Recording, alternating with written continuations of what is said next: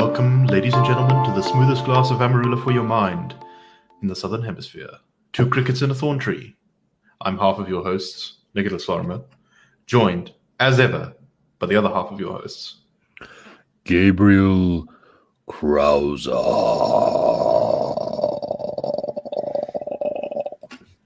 How's this? I see you're in a very Friday mood there, Gabriel. I'm feeling pretty Friday. I must say, it's been a grand week, and I'm so excited to see the Springboks play again. I find nothing more sort of just like boringly disappointing than rugby politics in South Africa. Yes, I very much agree with that. And nothing is a greater relief than just watching the men that represent our rugby elite put on the green and gold. And as we used to say in the Princeton rugby team, sock them in the mouth. That was good stuff. Good stuff. English coach. I spiritually feel the same way as you, but that doesn't mean that I'm actually going to watch any of the sport. No, that's fine. You don't have to watch. Also, they're playing against Georgia, which is like my favorite. Like, I really, my fiance's family, the Russian Georgian. What Georgia is, what's been happening with Georgia in Moscow and St. Petersburg and some of the more zhuzh Russian countryside has been very interesting because ever since they've always quite liked the Georgians. They sort of have a Slav language, but they're quite independent, sort of religiously. They've always been seen as, I think, something like how the Brits saw the Boers after the Second Boer War. It's just like, wow, they fight so hard and they're so insistent on being themselves. That you find a certain kind of balmy army pommy guy who just loves nothing more than those Boers who make their biltong and ride their horses and very good savages but very good. And there's a little bit of a Russian vibe towards the Georgians, that they're kind of like savages but that they're noble savages. And then when after the war, which wasn't a war, sort of almost 10 years ago, when Ossetia was effectively annexed, the Russians then also felt like, well, maybe the Georgians are actually more civilized. So there have been lots of Georgian restaurants opening up and Georgian plays and people like reading Georgian poetry. So now they really are like the noble sophisticates. It's interesting because they're the rugby team. They're the only Eastern European great rugby team. Anyway, yeah. Well, I mean, are they in Europe? I guess sort of. Kind of. Anyway, they're on the line there between Europe and Asia. But I'm sure the feeling actually isn't particularly mutual. I don't know if you've seen those documentaries about it, but the way that Russia is continuing its annexation of pieces of Georgia, it's the most simple and amazing thing at the same time. The Russians moved the border fence forward. They literally moved the fence like overnight. They wait for the Georgians border guards to move away on patrol or changing shift or whatever, and then they push the fence forward. And dude, it's literally like there are farmers, and they're like, the fence when the start of the planting season, the fence running through my farm, dividing the two countries, was on the one side, and by the end of it, it's on the other side. And now I've got no crops to grow because they've also put the fence in every in-between bit, and so crush the seeds. It gets worse than that. Sometimes they basically kidnap people. I remember seeing the Top Gear people, the Grand Tour. They did a trip to Georgia. Yeah, it was a great episode of Top Gear. And there's a Georgian man there. He's an old farmer, and he woke up and suddenly he was on the Russian side of the border, and he can't get back now. He literally napped, and he doesn't have a visa. So I imagine that the Georgians are not particularly fond right now of the Russians. When the last time I was staying there, I nearly went to Georgia with a choir to go and sing ancient folk songs because I was in this ancient folky Russian choir. Of course you were. As one does in Russia. You drink vodka, you sing double bass harmonies, and you feel that life life is bad and death is complete. So, what else is there? I spoke to them about their previous experiences of visiting Georgia, and it's much like they're these mosques, right? So the attitude is like quite negative to Russian leadership and quite positive to Russian people. And there's a sense of, the poor Russians are like pretty badly oppressed. And the Russians totally agree. Russians all think that they're terribly oppressed, and they just think that their Tsar is their savior from the government, from the middle strata of government. And South Africa just becomes more and more like this. And I see a little bit of this with Eswatini, right? You've got this semi-coup there, and there's like a lot of ground level sympathy for like there's not a coup in Swaziland, but there have been reports that the king has fled. And a lot of South Africans are like, those poor Swazis living under an absolute monarchy. And a lot of Swazis that I spoke to when I was in Mpumalanga were like, oh man, these poor South Africans living with this terrible, terrible democratically elected mob as the leadership. And so the people feel very simpatico until it comes to like jobs and stuff, because they both agree that each other's leaders are not good, but that there's a savior in there somewhere. The king saves us from the like middle structure, or Ramaphosa saves us from the ANC. So I was thinking the other day about this theory of yours that you have about Putin, that the way that a lot of Russians see him is literally as protecting them from their own government, and that Putin's just not powerful enough to sort the country out. But, we can all hope that one day he'll become powerful enough to save Russia from its oligarchs or whatever. Yeah, from the Kremlin. This is really, it reminds me, it's the same kind of relationship. Imagine a boyfriend who rescued his girlfriend from a pimp. She was forced into prostitution or something.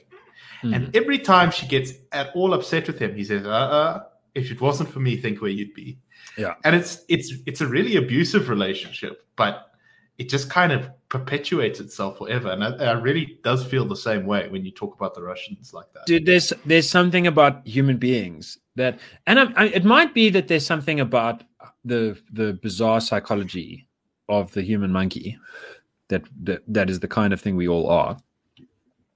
It might also be that there's something in the structure of power that people always, that even an ideal rational angel is obliged to commit themselves to the thought that there's some kind of sacrifice in abrogating power, in delegating to someone else the capacity to basically redirect which way the guns are pointing.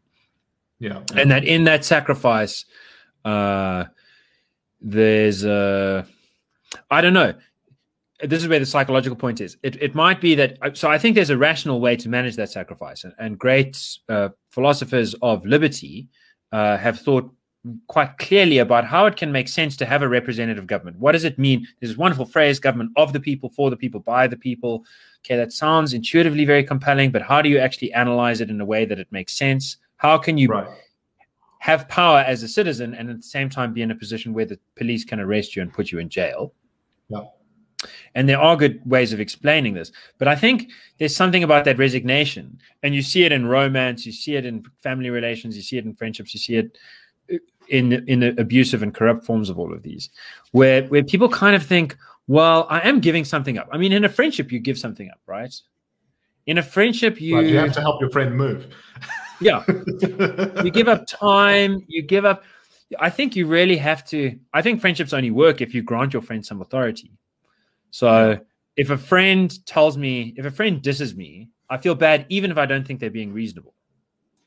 That just seems like the kind of byproduct of friendship. It wouldn't be a friendship if I didn't care. Right, exactly. You give them a kind of power over yourself. Right. And so when people make that give that kind of power, then there's a temptation to surrender a kind of clinical analysis of how that power is being meted out. The Stockholm syndrome kind of tolerance for your overlords. And I think, as we've discussed in one of my favorite podcasts that I remember, sort of on the stability of feudal systems, I think that's probably part of it. Nice. And we do see a bit of that but not with the Georgians themselves, but with definitely how the Georgians see the Russians and how a lot of Russians see themselves. So it'll be nice to see that clash of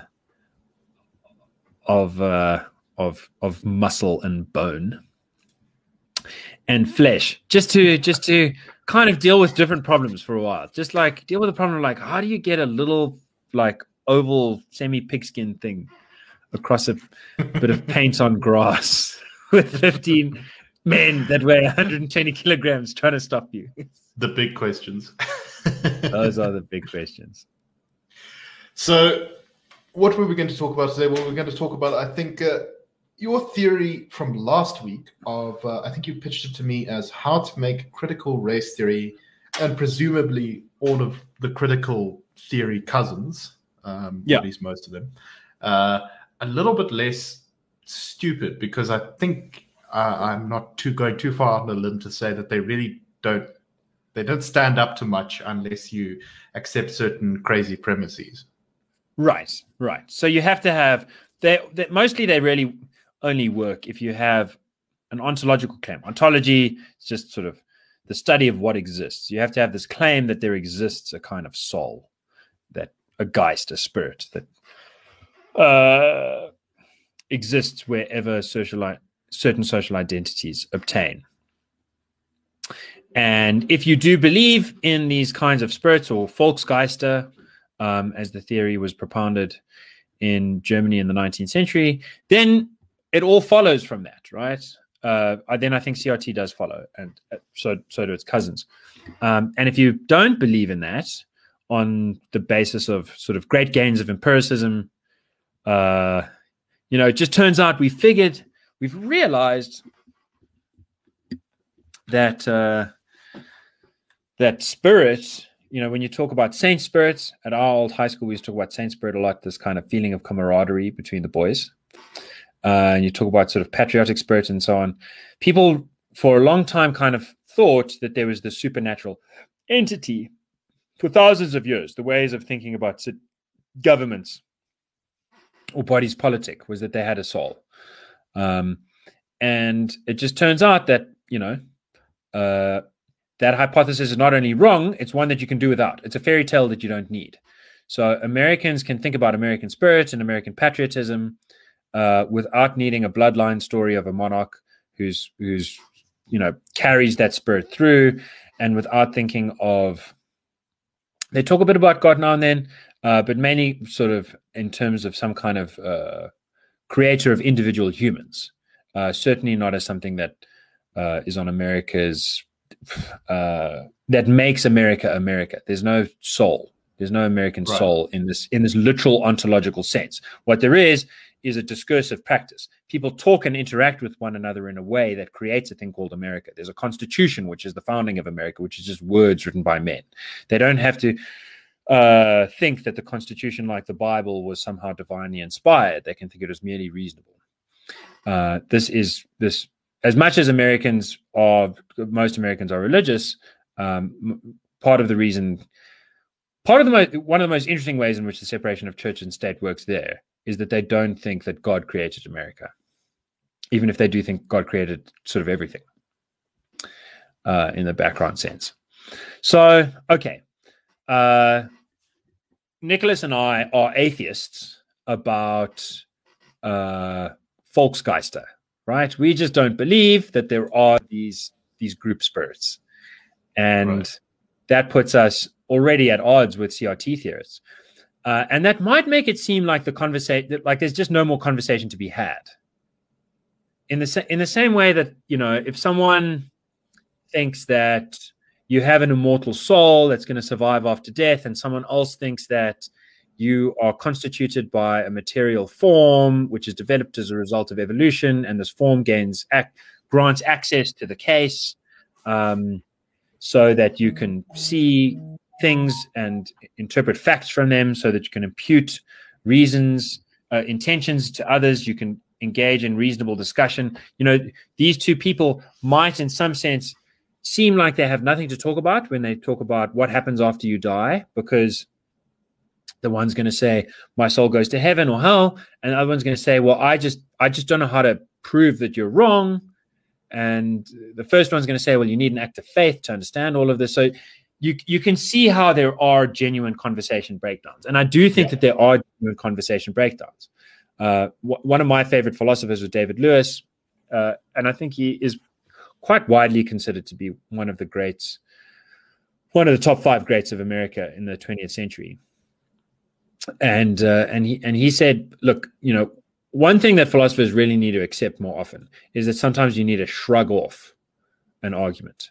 Like this is, he said that about radical skeptics. Radical skeptics doubt that anything exists. Their ontological position is that nothing exists. This is all a figment of my imagination. And he said, logically, there is nothing he proved to his own satisfaction and to mine, as it happens, that there's no reasonable argument against that.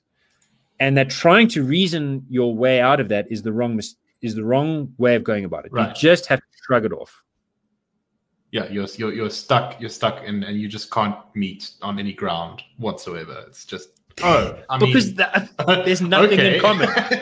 Right, that's the answer that you have to get to that. It's just well, I guess, okay, sure, if you say so. Yeah, and we can live in peace so long as your radical skepticism or ultimate solipsism doesn't dispose you towards sort of killing and raping and doing all kinds of terrible things. Because if someone doesn't believe in morality, that's fine. If someone acts amorally, they don't do anything. Yeah, as long as they don't do anything about then, unfortunately, this is how the court system works. You go. Someone with a gun makes you go into a little room, and then you have the option to reconsider your position that no one else exists, and that you have imprisoned yourself through your imagination, or you have the option to come to terms with reality. And it just doesn't. We are human monkeys, it's unfortunate. We can't argue our way through everything. So I don't want to set up the hopes too high. Yeah. But you think that there is a way that we could perhaps make the conversation a little bit less crazy.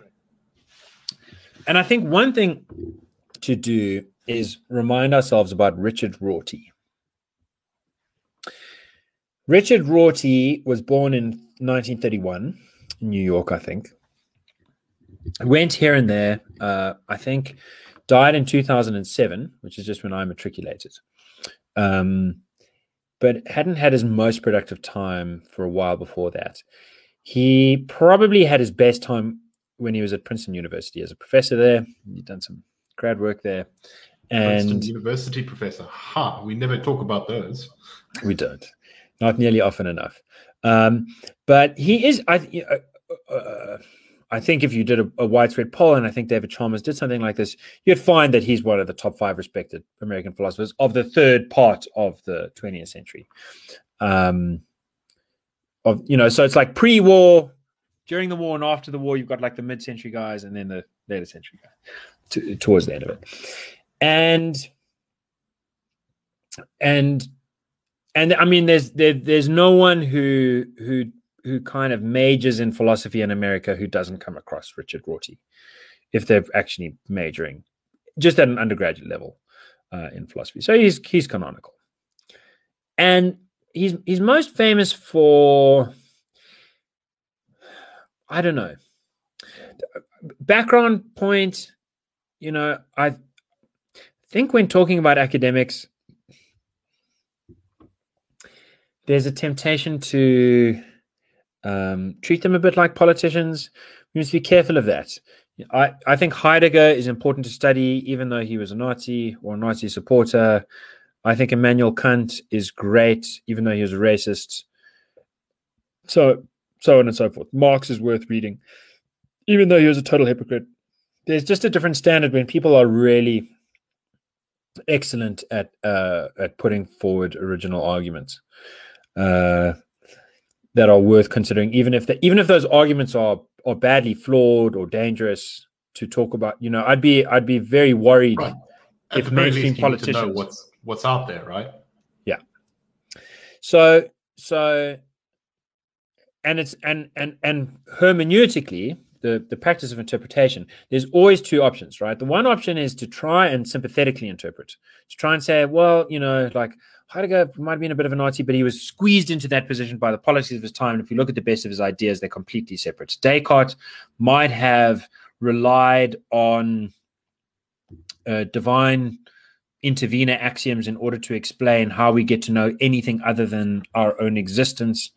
He sort of thinks cogito ergo sum, that's all you get to know, and everything else is kind of a gift from some divine intervener that you can't otherwise understand, which is not very satisfying epistemic view.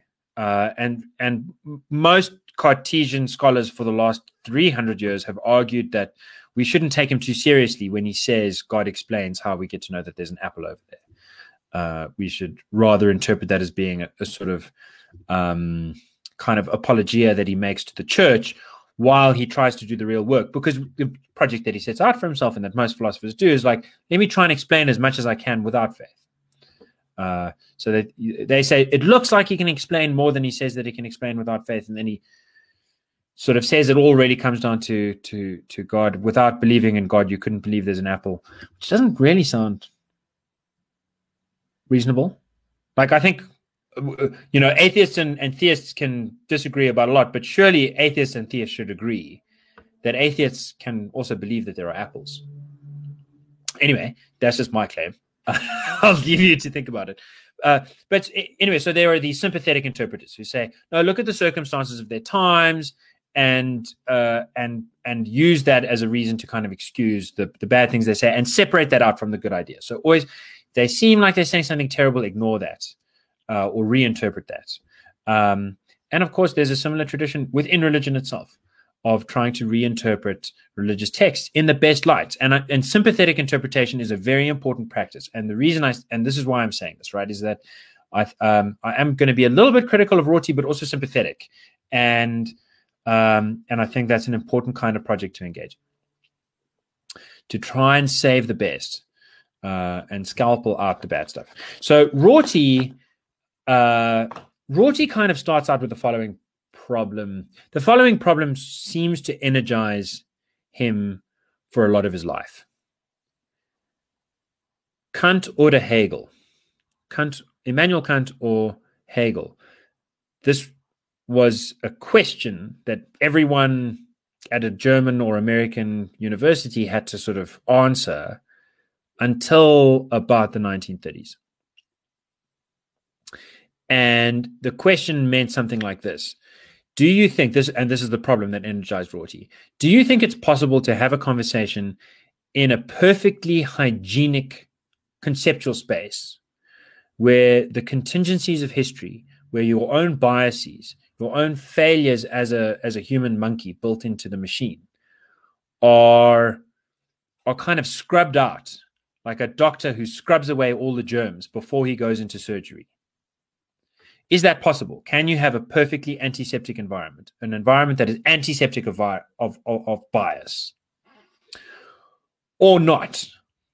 And the Kantian view is a little bit like, yes, you can get antiseptic, so you really have to make sure that you do before you enter the philosopher's chamber, the chamber of secrets. This is where we come to discuss things, and it's hard to get in there. But once you're in there, it's because you've really scrubbed away all these lurgies. And the alternative view, Hegel's view, is much more, now we'd say pragmatic. Something like, we're fallen angels, we're kind of funny monkeys, and we come, everyone comes from a home, is my way of putting it. Everyone comes from a society, and that informs the way that you think. And so reflection, the process of philosophy, the process of loving wisdom, is not trying to escape your preconditions, but precisely trying to understand them through contextualizing them, and particularly through history, through historicizing, seeing the etymological chains, the chains of cause and effect that bring them to where they are. So the one view is in some ways more Platonic. If you take the ancient analogy, the other view is more Aristotelian. One view is more like pristine and everything's at right angles and kind of mechanistic, and it's like pure logic is the framework through which you can see everything that there is. You can see the case. And the other view is more organic and troubled and tumultuous, and it really thinks that all thought starts with history. All metacognitive thought, all thought about thought, starts with thinking about what you last thought and what came before that. And so I don't know, Nicholas, of course, being a historian, might be inclined towards the Hegelian view. Richard Rorty certainly was. Richard Rorty certainly thought that. No, I think not just me. I think that there's a kind of pragmatic liberal conservative type who's also very inclined towards the historical view, thinking that there might be some fundamentals here that we should take very seriously, but ultimately we live in this complicated, messy, confusing, corrupt world, and we just need to sort of do the best with what we have. And this is so, and I think this is a little bit why Nicholas and I both sometimes have troubles with a latter part in the sort of sequence of intellectual history that I'm going to trace out here. So Kant or Hegel, are you sort of pristine or are you organic? Then comes, this really gets institutionalized. This is like a philosophical debate. Then it gets institutionalized with the Berlin Historical School of Economics versus the Austrian School of Economics.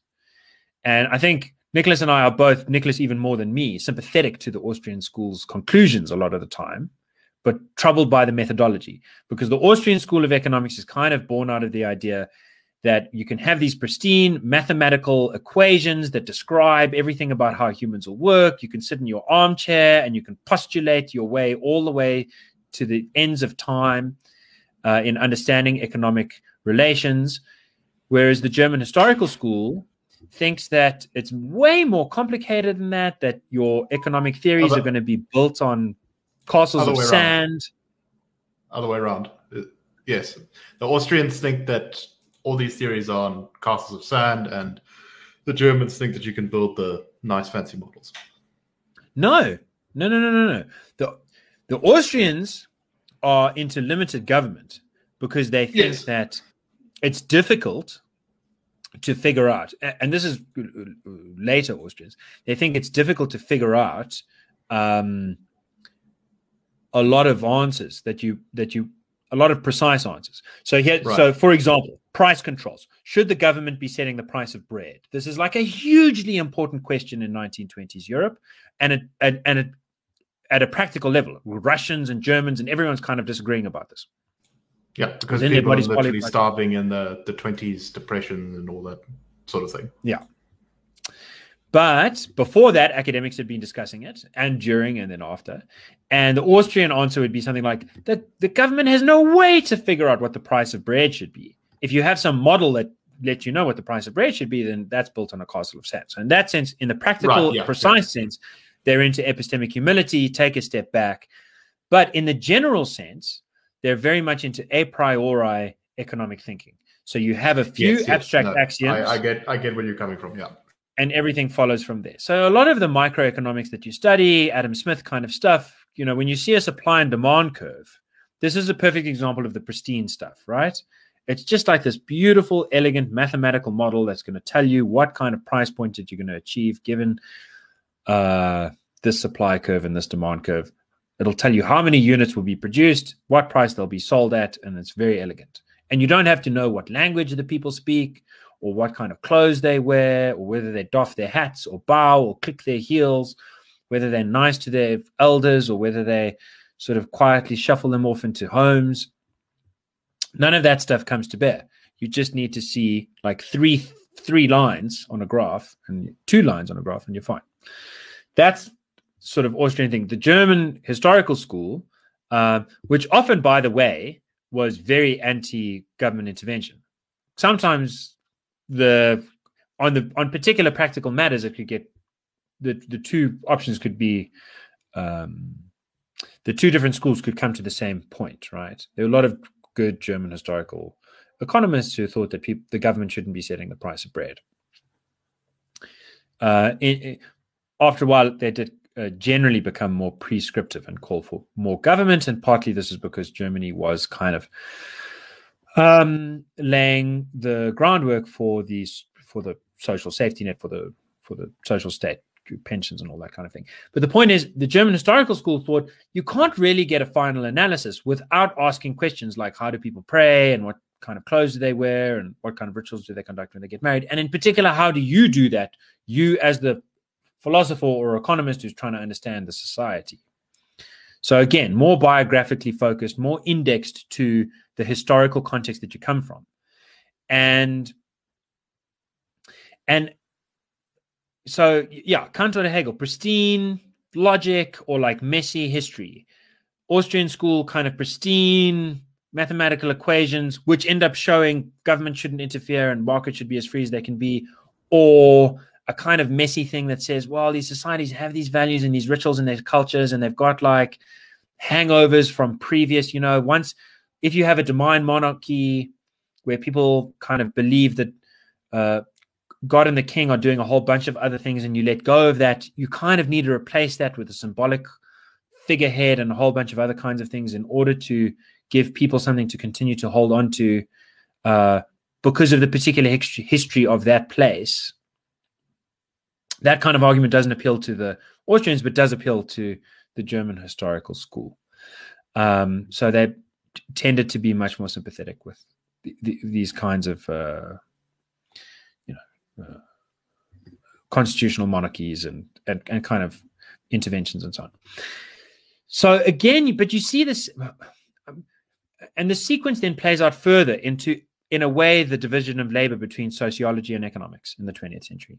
Sociology, anthropology, and so on, they kind of deal with the messy, complicated things, and economics, not all of it, behavioral economics kind of departs from this and so on, but a lot of classical economics in the 20th century is really like, let's just look at the numbers, let's collate these things, let's come up with these equations that kind of figure things apart. So Kant or Hegel, German versus Austrian, sociology versus economics. This problem, this division, this is exactly the kind of thing that Hegel liked, right? He believed in the dialectic. And this is a word that I think, terrible lefty academics are kind of poison for people. It's been abused horrifically. But it's basically just two ideas clashing together to create a synthesis in the end, which is a mix. Yeah, and the synthesis is not just one plus the other. The synthesis is a surprising inversion of both. And then the synthesis becomes the next thesis, and then that needs an antithesis and a synthesis. So it's sort of this thought that you have these never-ending conversations. Conversations shouldn't ever really end because of the kind of thing that thinking is, and the kinds of things that we as thinkers are.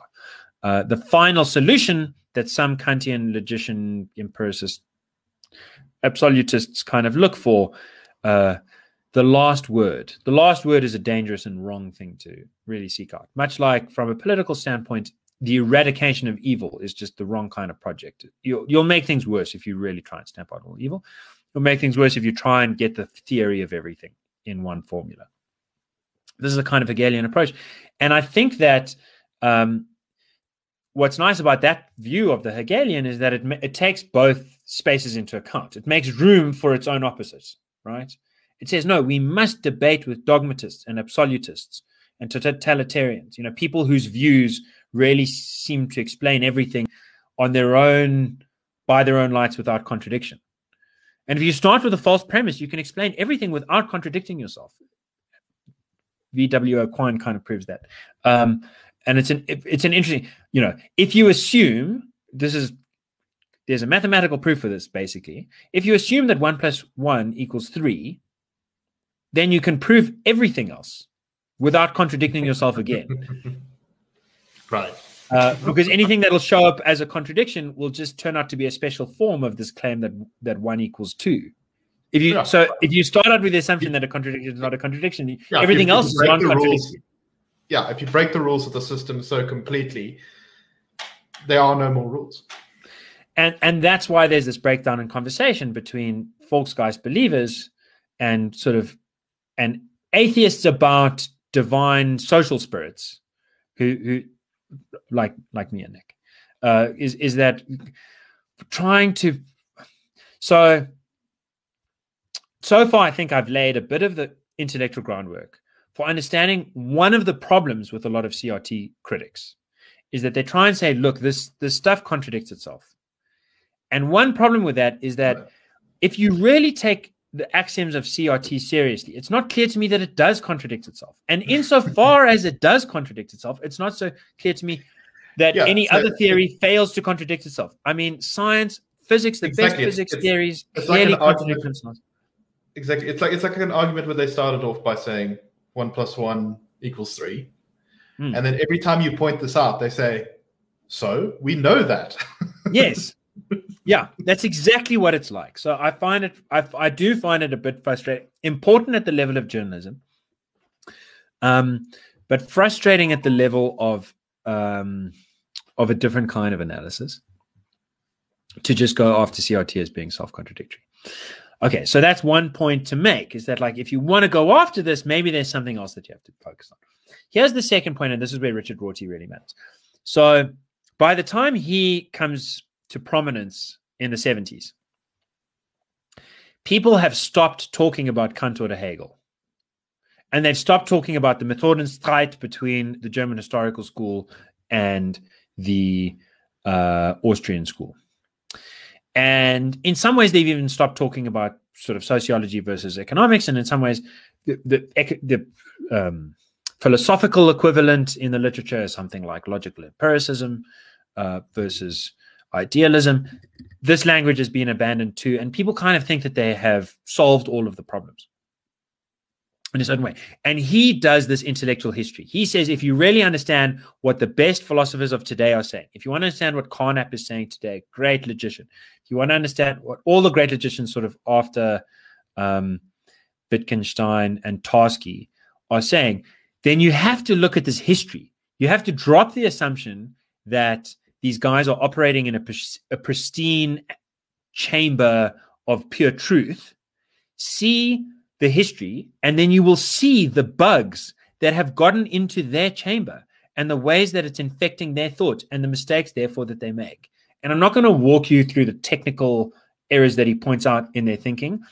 But in terms of, I'll give you a brief sense just so that you know that I'm not making it up, and so you can get a flavor of what this looks like, right? His most famous book is something like Representation in the Mirror of Nature. And he argues that from Descartes, the model of knowledge is representational, which is to say, to know something is for a person to somehow have a representation, like a picture in their mind, which has some kind of relation to the case. So there's three things. There's the agent, the person, there's the case, and there's this representation of the case in the mind of the agent or person. This is the basic idea of what knowledge is. And he looks into ancient philosophers, he looks into scholastic philosophers, sort of Christian philosophers of the medieval era. He finds that they don't have the same model of what thinking is. They don't think of thinking as representation. And he shows that if you think about thinking as representation, you fall back into a trilemma that had been identified by the ancient Greeks as Agrippa's trilemma 2,500 years ago. And as one of the reasons that the scholastics and the ancient Greeks, Latins, and so on did not think of of thinking as representation. The trilemma goes something like this. If you think about thinking as representation, all of the representations, there's something in between you and the truth, right? And that's the representation. So it's the modern way of thinking about it is it's a little bit like your view is that there's someone inside your mind, a little homunculus, a tiny little sort of goblin, who's watching a TV screen that's projected on the back of your brain, and that's showing the world. Then you have to figure out. Imagine the movie Inside Out. I haven't seen that. But Get Out also has that. Yeah, that's exactly the plot is about. Each emotion is like a little person inside the person's brain, watching what they do and pulling levers to control. And then the question is, well, what's going on with those people? inside the homunculus, inside the little goblin who's watching the TV of your life, well, is there a little guy inside of him watching the TV of that life? That's kind of an intuitive way to put one of the regressions. The Agrippin trilemma is something like this. All of your claims are themselves justifiers. Every claim justifies some other claim. 1 + 1 = 2 justifies the claim 2 = 1 + 1. Sorry. 1 + 1 = 2 justifies the claim 2 = 1 + 1. But there are going to be some claims you trace backwards from the sort of superficial stuff to the core. What are the core beliefs that kind of, what do you really know? This was Descartes' project. What do I know for sure? And the Agrippin trilemma from 2.5 millennia ago is that all of the sort of original ideas are going to have one of the following problems. Either they are going to be unjustified justifiers. So there's going to be something that you know, and you just know it beyond question. And it's kind of matter of faith. And the unjustified justifier, the thing that you know, which justifies other things that you know, but there's nothing that justifies that thing. This is like a skyhook, which Richard Dawkins' way of putting it. It's like something that's holding up a lot of stuff, but there's nothing holding it up. It's kind of, and Rorty shows in a very technical sense that this doesn't fit into the very logical framework that the best logicians of the time had adopted axiomatically. The other option is that you have an infinite regress, that it's turtles all the way down. Well, this claim is justified by this premise, and that premise is justified by that premise, and it keeps regressing back and back and back. So it is a little bit like the homunculus, watching the movie, and then there's another homunculus inside that homunculus watching that other movie. Or, so those are two options that neither of which seem satisfying. The third option is that justification doesn't really matter that much, and you get into a kind of chaotic sophomoric relativism. What's true for you is true for you. What's true for me is true for me, and we shouldn't be talking about this so much. Just feel the vibes. It's okay. Feelings are really what matter. Thinking is complicated. It's like a kind of side product of feeling, and you shouldn't expect too much from it because feeling is really awesome. And if you think too much, you get a headache. Just feel good. Yeah, you see, when we go on deep dives of philosophy like that, I must admit I do start to feel a little bit more sympathetic to that position as we go on. So there's something that's what's interesting is that once you get to that stage where you feel like you have to choose for a very fundamental, like what makes 1 + 1 = 2 true? Is it just true and there's nothing to justify that? Was Tarski ridiculous for trying to write a 100-page paper proving that it's true? In part by proving that in one exceptional preconditioned circumstance it's false? Was that a ridiculous enterprise? Is it just the kind of thing that feels true and let's get on with it? Is it the kind of thing where we shouldn't argue? We shouldn't try to explain it? Should we be dogmatic? Just say it's true no matter what? Should we say, well, it's true, but its truth depends on something else, and that's going to depend on something else and keeps going back forever? Or should we just say, dude, 1 + 1 feels right as 2, and so that's okay. Leave me alone. This is a serious problem, and Rorty's very serious attempt to resolve that problem amounts to one of two ways of interpreting him. What it amounts to in his own words is anti-representationalism as anti-authoritarianism. So he says there's something profoundly authoritarian about the representational view. And he means authoritarian in the undemocratic sense. And so his solution to this problem is that truth is just a story that we make up amongst each other. And that truth is only therefore properly accessible, or the best kind of it is only accessible in a democracy, where the rules of how we converse with each other are mediated by the rule of law, the freedom of the press, kind of not letting any one person be the ultimate authority. Right. So, it's here that you can really see the tendrils of critical theory kind of seeping in here, some of their views about truth and the universe. Good. Good. This is Richard Rorty, very serious, very respected guy. He says truth is just a convention, and it's a convention that it can only properly be established under a democracy. And once you have a democracy, the proper convention that you will find prevailing is one according to which truth is merely a convention. And you stop outsourcing the authority for what makes it the case that something is true to non-human facts of the matter, as it were. So he thinks just as once upon a time, most people believed that you needed spooks or divine entities or something to convince people that this is right and this is wrong about normative claims, that normativity was thought to be essentially a godly thing. Socrates really did a good job in Erythra of saying, in a way that's sympathetic to religious people, by the way, that God can't be the author of the good. Because goodness and godliness both have to be essential rather than contingent properties. And so whatever's good has to be good in itself. And God will then be good in itself rather than being the author of goodness, such that God could have made rape being good, but he just decided to make protecting people from rape good. The latter view seems crazy. And the former view seems sympathetic both to religious people and to secular people.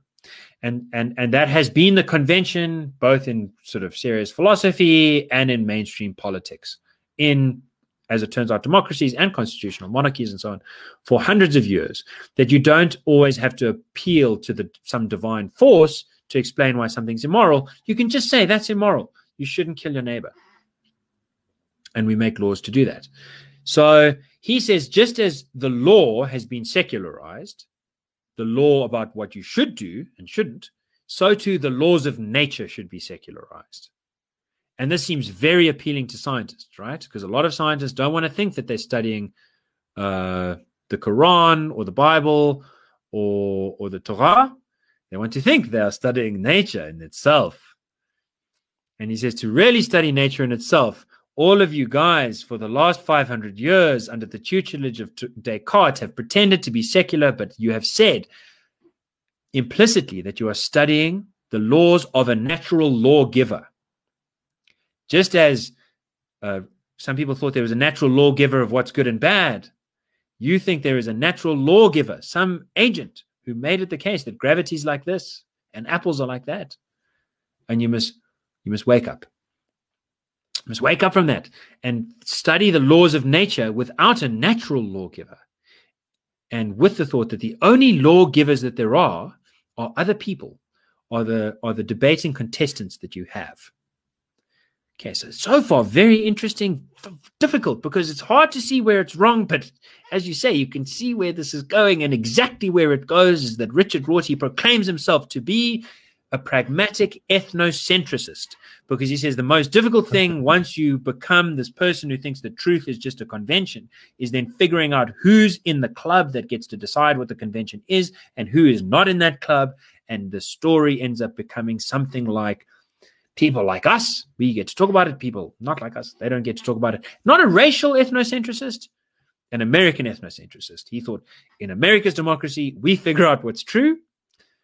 And elsewhere, they've got their own axioms and their own things. And it's almost, now I'm giving the soft, nasty version of Rorty. And this nasty version is consistent with some of the things he's saying. I'm not just straw manning him. And it is the basis of, there is just no point in that side where there's any difference between Richard Rorty's view, sort of successful, white, philosopher, tapping into the grand traditions of French and German and English, sort of ancient Greek and Latin history of philosophy. He's all of those things. And then someone else comes along and says, okay, well, I'm going to tap into like blackness or yellowness or coloredness or whatever it is, and take all the same axioms. You know, your guys' conventions, you want to do polling, you want to figure out GDP, you want to come to equations about increasing the minimum wage, decreasing labor, whatever, man, that's just your rubbish. That's the same as, you know, thinking Jesus was white or whatever it is that you people are up to. I'm going to be doing the real truth, and my truth and your truth yours is just wrong because you're not part of the club. That is pragmatic ethnocentrism. And Richard Rorty espoused that idea. And I've talked a lot about W.E.B. Du Bois, who rose to prominence in the 1880s and 1890s as a black kind of champion of Volksgeist theory. Right. And I want to put a lot of emphasis on... as we call him, right? Yeah, exactly. And I want to put some emphasis on Richard Rorty having a similar role to play as a sort of whitey in the 70s, 80s, and 90s, legitimizing ethno-pragmatism. The thought that truth is merely a function of who you hang out with. Right. Not just in the contingent sense of like what you're going to believe is true is determined by who your friends are and what they point out and what they hide from you, but in the much more fundamental sense that what actually is true is different for that circle of friends to that circle of friends. And it's a stunningly difficult idea to address because in a sense it comes back to this ancient distinction of the Hegelian kind of historical, well, there is something about how we think that is just connected to who we are and who we've hung out with and what the causal chain is from the beginning. And the other side is like, no, there is this objective, transparent, crystalline reality that we can access in a pristine, hygienic environment of logic and reason. And in the first half of this conversation, I think we certainly felt, and most people maybe feel like, oh, no, the historic thing is much more realistic. But then when you take it to this extreme of truth being relative to who your buddies are, it seems Meshuggah. Yeah, it seems like we've arrived at a point of complete madness. And these kind of conclusions are exactly why I'm so skeptical sometimes of philosophy, is that not on an intellectual grounds and that I think it's like a waste of time or anything like that, but just that it gives you such powerful tools to come to completely mad ideas. And this is a very good example of that.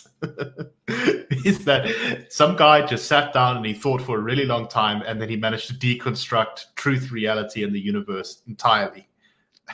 Dude, and his ideas were radical. Like his claim was that before Descartes, there were no minds in the sense of minds as things that represent the truth.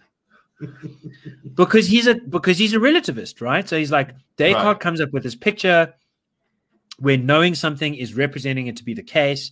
Well, then him and all his friends, and it turns out all his friends end up being like everyone in Europe or something, end up thinking that way. And then when they think that way, well, then it's true. If you think as a representationalist, then you are representing the case. But before that, and for a few guys after that, and he's part of the sort of alt friendship circle, it's something completely different. And they don't have minds. They have something like characters. And, dude, I'm sympathetic to Descartes. I think Descartes is Meshuggah. Descartes is completely crazy and very, very bad and very dangerous thinking. I think he's done a lot of damage. I really think that Descartes, with all the best intentions in the world, has done a lot of damage.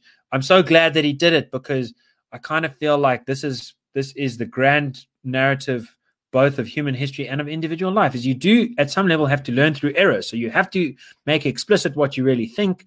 Some people get persuaded. It takes a while to then figure out what the deep problems are. And I think Rorty's got a point about the falsity of the representational view. My own view happens to be that we access facts when we're in the right circumstances. Sometimes we hallucinate, but when you look at the apple, you're not representing the apple, you're just seeing it. It's there, and you gain access to that fact. This, in the modern language, is called disjunctivism. So it says there's a disjunct. There's some of the time you see what's really the case, and there's no representation. The other time, when you're representing, that's called hallucination. Or dreaming, or making shit up in your head. That's become a very conventional view in the last 15 years, sort of interestingly enough. Anyway, I feel like we're running on time, so I can't make. There was another sort of broader point that I wanted to make, but I'll cut through to the sort meat. of my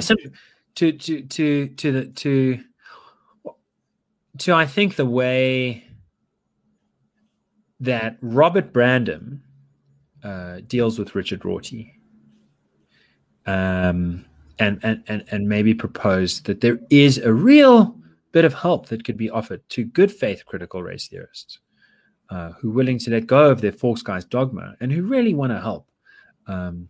Maybe they could hear what Brandom says to Rorty. Now, who's Robert Brandom? He is one could say with small exaggeration, half the reason that Pittsburgh University is one of the top 3 rated philosophy departments in America. He's a really great professor, and he's a Hegelian scholar.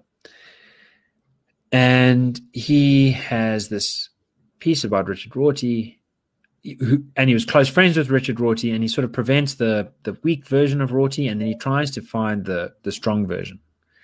And the strong version it's a simple development. So he says, okay, I think we have to agree that truth, insofar as it's intelligible, is a product of language, and language is something like a ship that we steer together. So it is a historical thing, it's a contingent thing, it's a very human thing, it's not a pristine thing. It's a matter of convention. So it is you and your buddies kind of figure out together how to talk about stuff.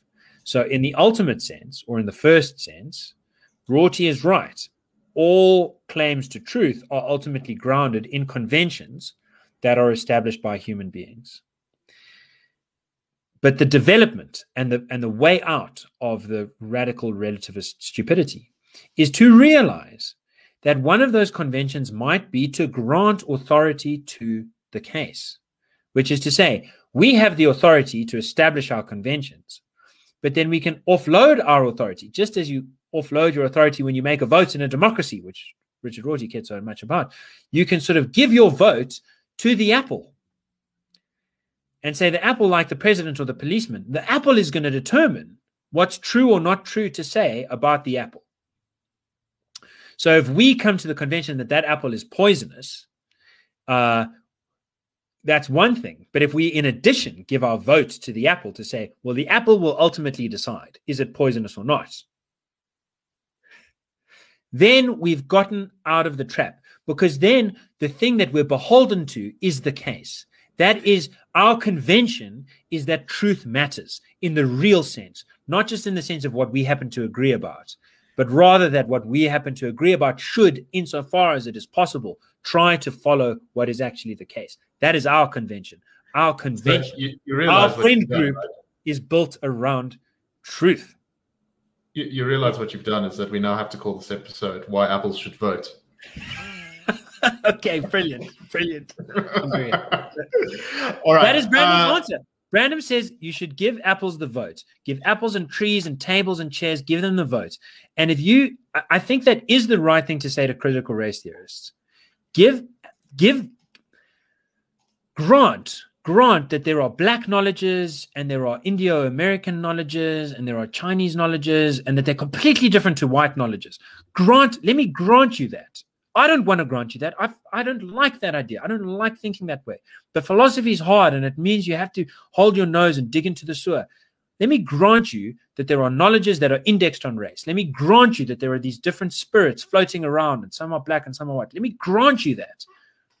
When you want to talk about the truth, I dare you to make your convention that apples and chairs and stars and black holes, that they get the vote.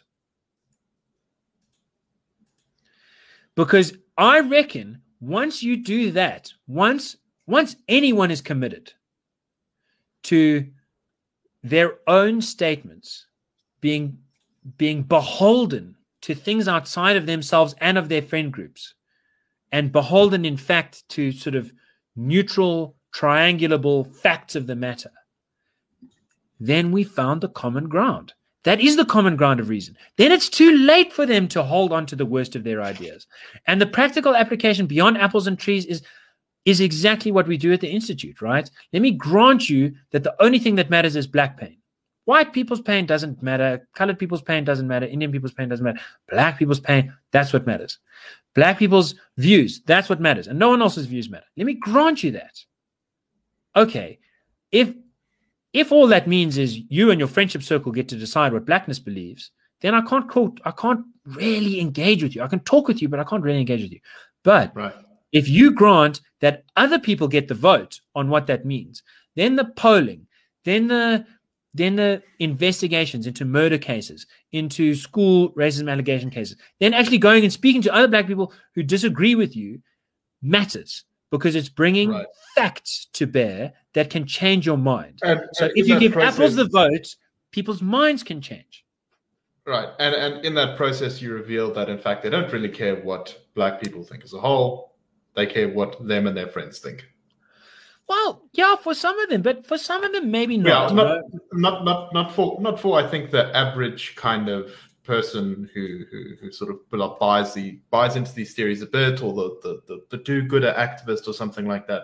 But I do think that there are a large contingent of ladder climbing, self-promoting intellectual types who are far more interested in what they can gain out of the system than necessarily.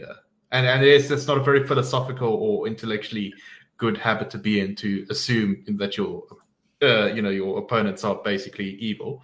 But I do think there is some truth to it. I do think there's a reason why overperforming, high-achieving elites tend to be really attracted to some of these ideas, and it's because they're great pieces of technology which they can use to bludgeon people out of the way while they climb up the greasy pole to the summit of their careers.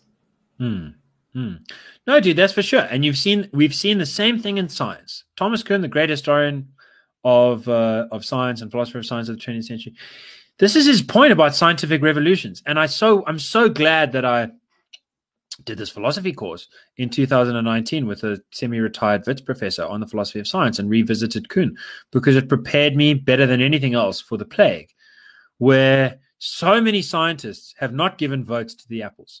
They have not left it up to the tests and the data to decide what the best policy is. They've designed models that bake in their assumptions, guarantee their solutions, and then they use institutional powers to bludgeon their opponents into silence, and thereby boost their own prestige, power, and property. It's a disgrace.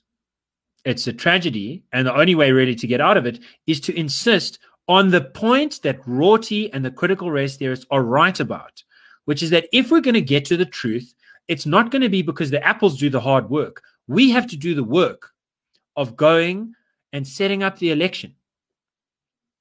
It's called science. It's called real science. Is you set up the election, and then you don't know what the result is going to be. You let the apples vote. You let the case numbers show you what the facts are. You let the laboratory tests show you what's actually going on. It's a terrifying thing, because you might bet on the wrong horse.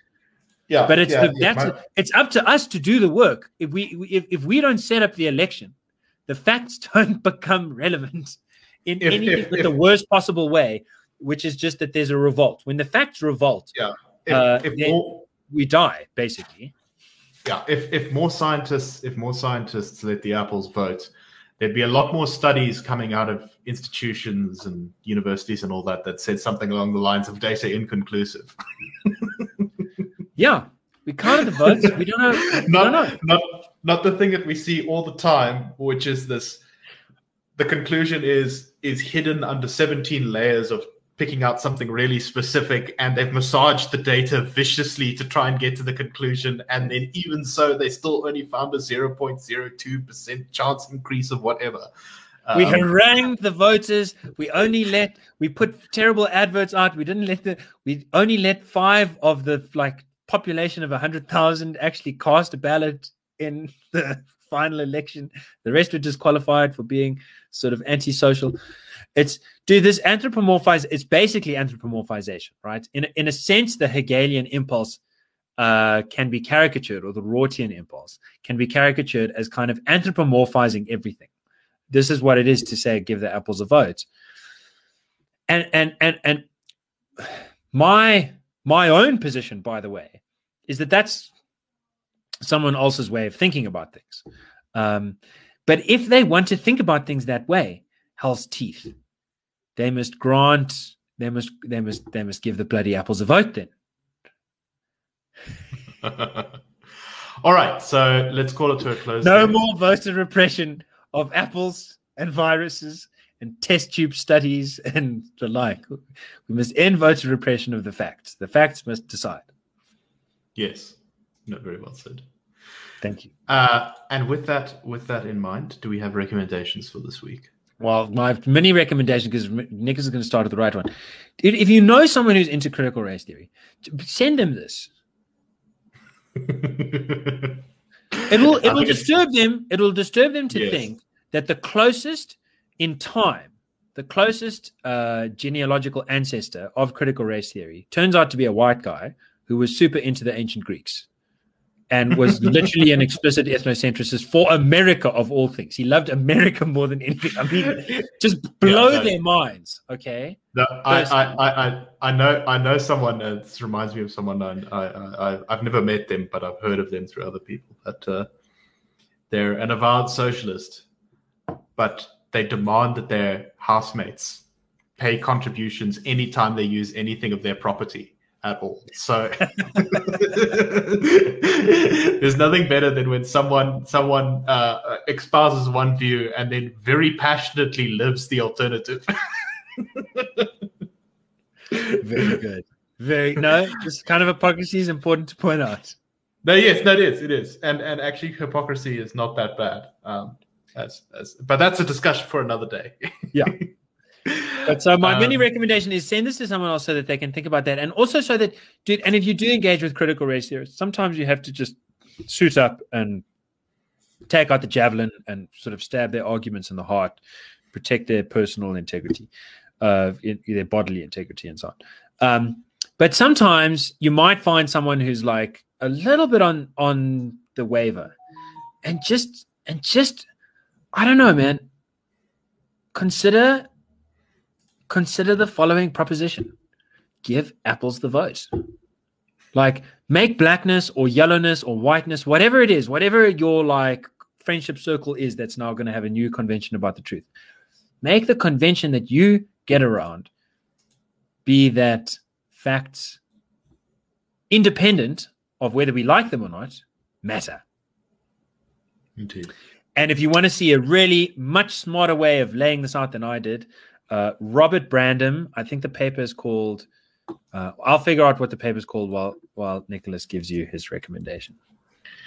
So I'm pretty sure I haven't recommended it so far, but last week I recommended something from Hindu spiritualism. And this week I'm recommending a guy, I think he's a Swede, who I think studies theology as a doctoral student or something. Anyway, he has a YouTube channel called Let's Talk Religion. And he basically just gives scholarly interpretations of theological positions and viewpoints and schools and that kind of thing. And it's just really interesting. I'd recommend, especially, he's got a video on some of the big divisions within early Islam. And it is called Reason versus Literalism, Kalam and Early Islamic Theology.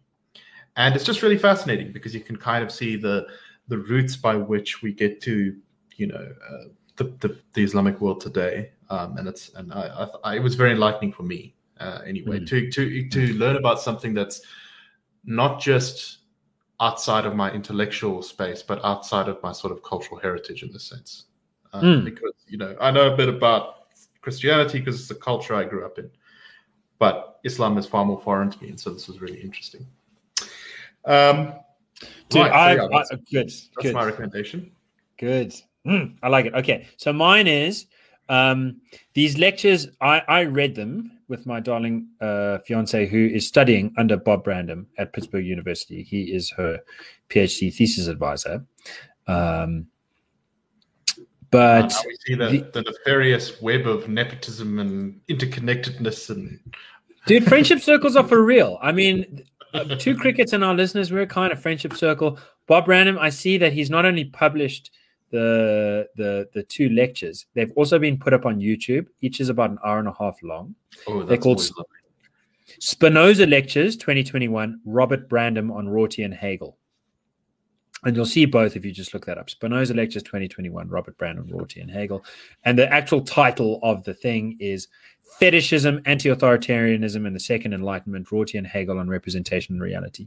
And to give you a sense of how ambitious this project is, if Brandom is right, if I'm right, if giving votes to the apples is the right way to go about things to help those who don't yet believe in reality, but do believe in their friendship circles being the determinants of facts, then we can achieve a second enlightenment. And the first enlightenment started out with a little friendship circle of people who said, guys, let's do science, not on the basis of trying to reinterpret ancient religious texts, but by leaving the moral stuff and the ritual and all that kind of stuff to the side, and let's try and give votes to the apples on a different paradigm, on a different paradigmatic basis in the first enlightenment. And the upshot of that is almost every nice technology that you enjoy today, from the computer or cell phone that you're listening to this on, to the democratic coordination of violence under the rule of law that protects you and those that you care about from the caprices of the human monkeys that we all are and our terrible impulses. The second enlightenment needs to happen because we are going through the second endarkenment. And light and dark ain't got nothing to do with our skins. Our skins are all invisible when there's no light, and they all have a kind of beauty and organic integrity when the light is shining on us. And the endarkenment is just really a kind of choice. And this is Brandom's ultimate point. If you've gotten to the point where you're choosing between dogmatism and ultimate relativism, it's already too late. Neither of those options are good. You need to take 5 steps backwards. And I think voting for apples, that's the point you need to go back to. And if you want to hear Brandom's fuller version, check out his 2021 Spinoza lectures. I see they've only got 500 views on YouTube. And that is a sense of things, dude. He's literally one of the three most respected American academics in philosophy, and the most respected Hegelian philosopher, the most respected philosopher whose premise is that this is not a pristine environment. I'm going to argue with the self-consciousness of my own bias. And he's got 500 views.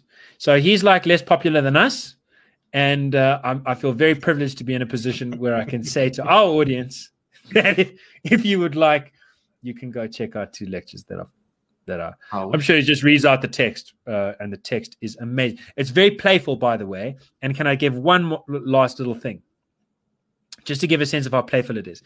So he describes this point in the Agrippan trilemma, where you don't know whether to choose between dogmatism. Okay, I just believe this, and don't talk to me about it. I just believe it. I don't want to hear about it. I believe it. Or regressive, infinite regress, like, okay, this is justified by a previous thing, which is justified by a previous thing. I can't tell you where it all begins. It doesn't begin anywhere. It's just like esoteric. Or full-on relativism. Look, it feels right. I believe it. Therefore, it's okay. He says once you've gotten to that point, you've already fallen off the cliff. And so he says, my job is to put up the fence as close to the cliff so that you've got the most intellectual terrain to explore, but far enough for the cliff that you won't actually fall off. And you'll remain in a discursively intelligible space. And his best friend, and another one of the best respected American philosophers, is McDowell, John McDowell, who is a South African that most South Africans don't know about, who immigrated to the US to study at Pittsburgh and came back once to South Africa, I believe it was, I don't know, quickly ran back and jumped into a small tent in the garden of Pittsburgh University for 2 weeks and self-isolated to kind of cleanse himself, I think, of how depressing it is to revisit home. Anyway, and he says, what Brandom says about John McDowell, and I'm paraphrasing but only slightly, is that John McDowell doesn't do the fence. He is like a springbokkie that can dance on the rocks, right on the very edges of reason, without falling over into the abyss. And it's a wonderful thing to behold. And he knew Richard Rorty, and Brandom knew Richard Rorty, and Brandom likes the sympathetic version. He says both Brandon and Rorty looked at McDowell and they're like, wow, this guy's amazing because he breaks our rules without falling into madness. And it's fantastic. But we want to put up the fence for everyone else, everyone who's not a Springbokkie of genius, everyone who kind of needs some basic, just sort of home truths to hold on to. And if you listen to those extras, get the sense of the fence. And I think you'll get the sense that the fence starts with giving votes to apples. Okay, that's me. Very good. All right. And with that, we wish you a pleasant, this will probably be up on Saturday or Sunday, weekend or what's left of it, and a positive week ahead. And we will see you next week. Go Springboks. Go Springboks. May they be eternal, victorious, and all-conquering. And go Joburg Lions. The Lions must beat the Lions. Yes. That's very meta. It's like a philosophical joke. Eh? Lions are playing the Lions on Saturday. And with that, I'll say to you all, keep the flag of liberty flying.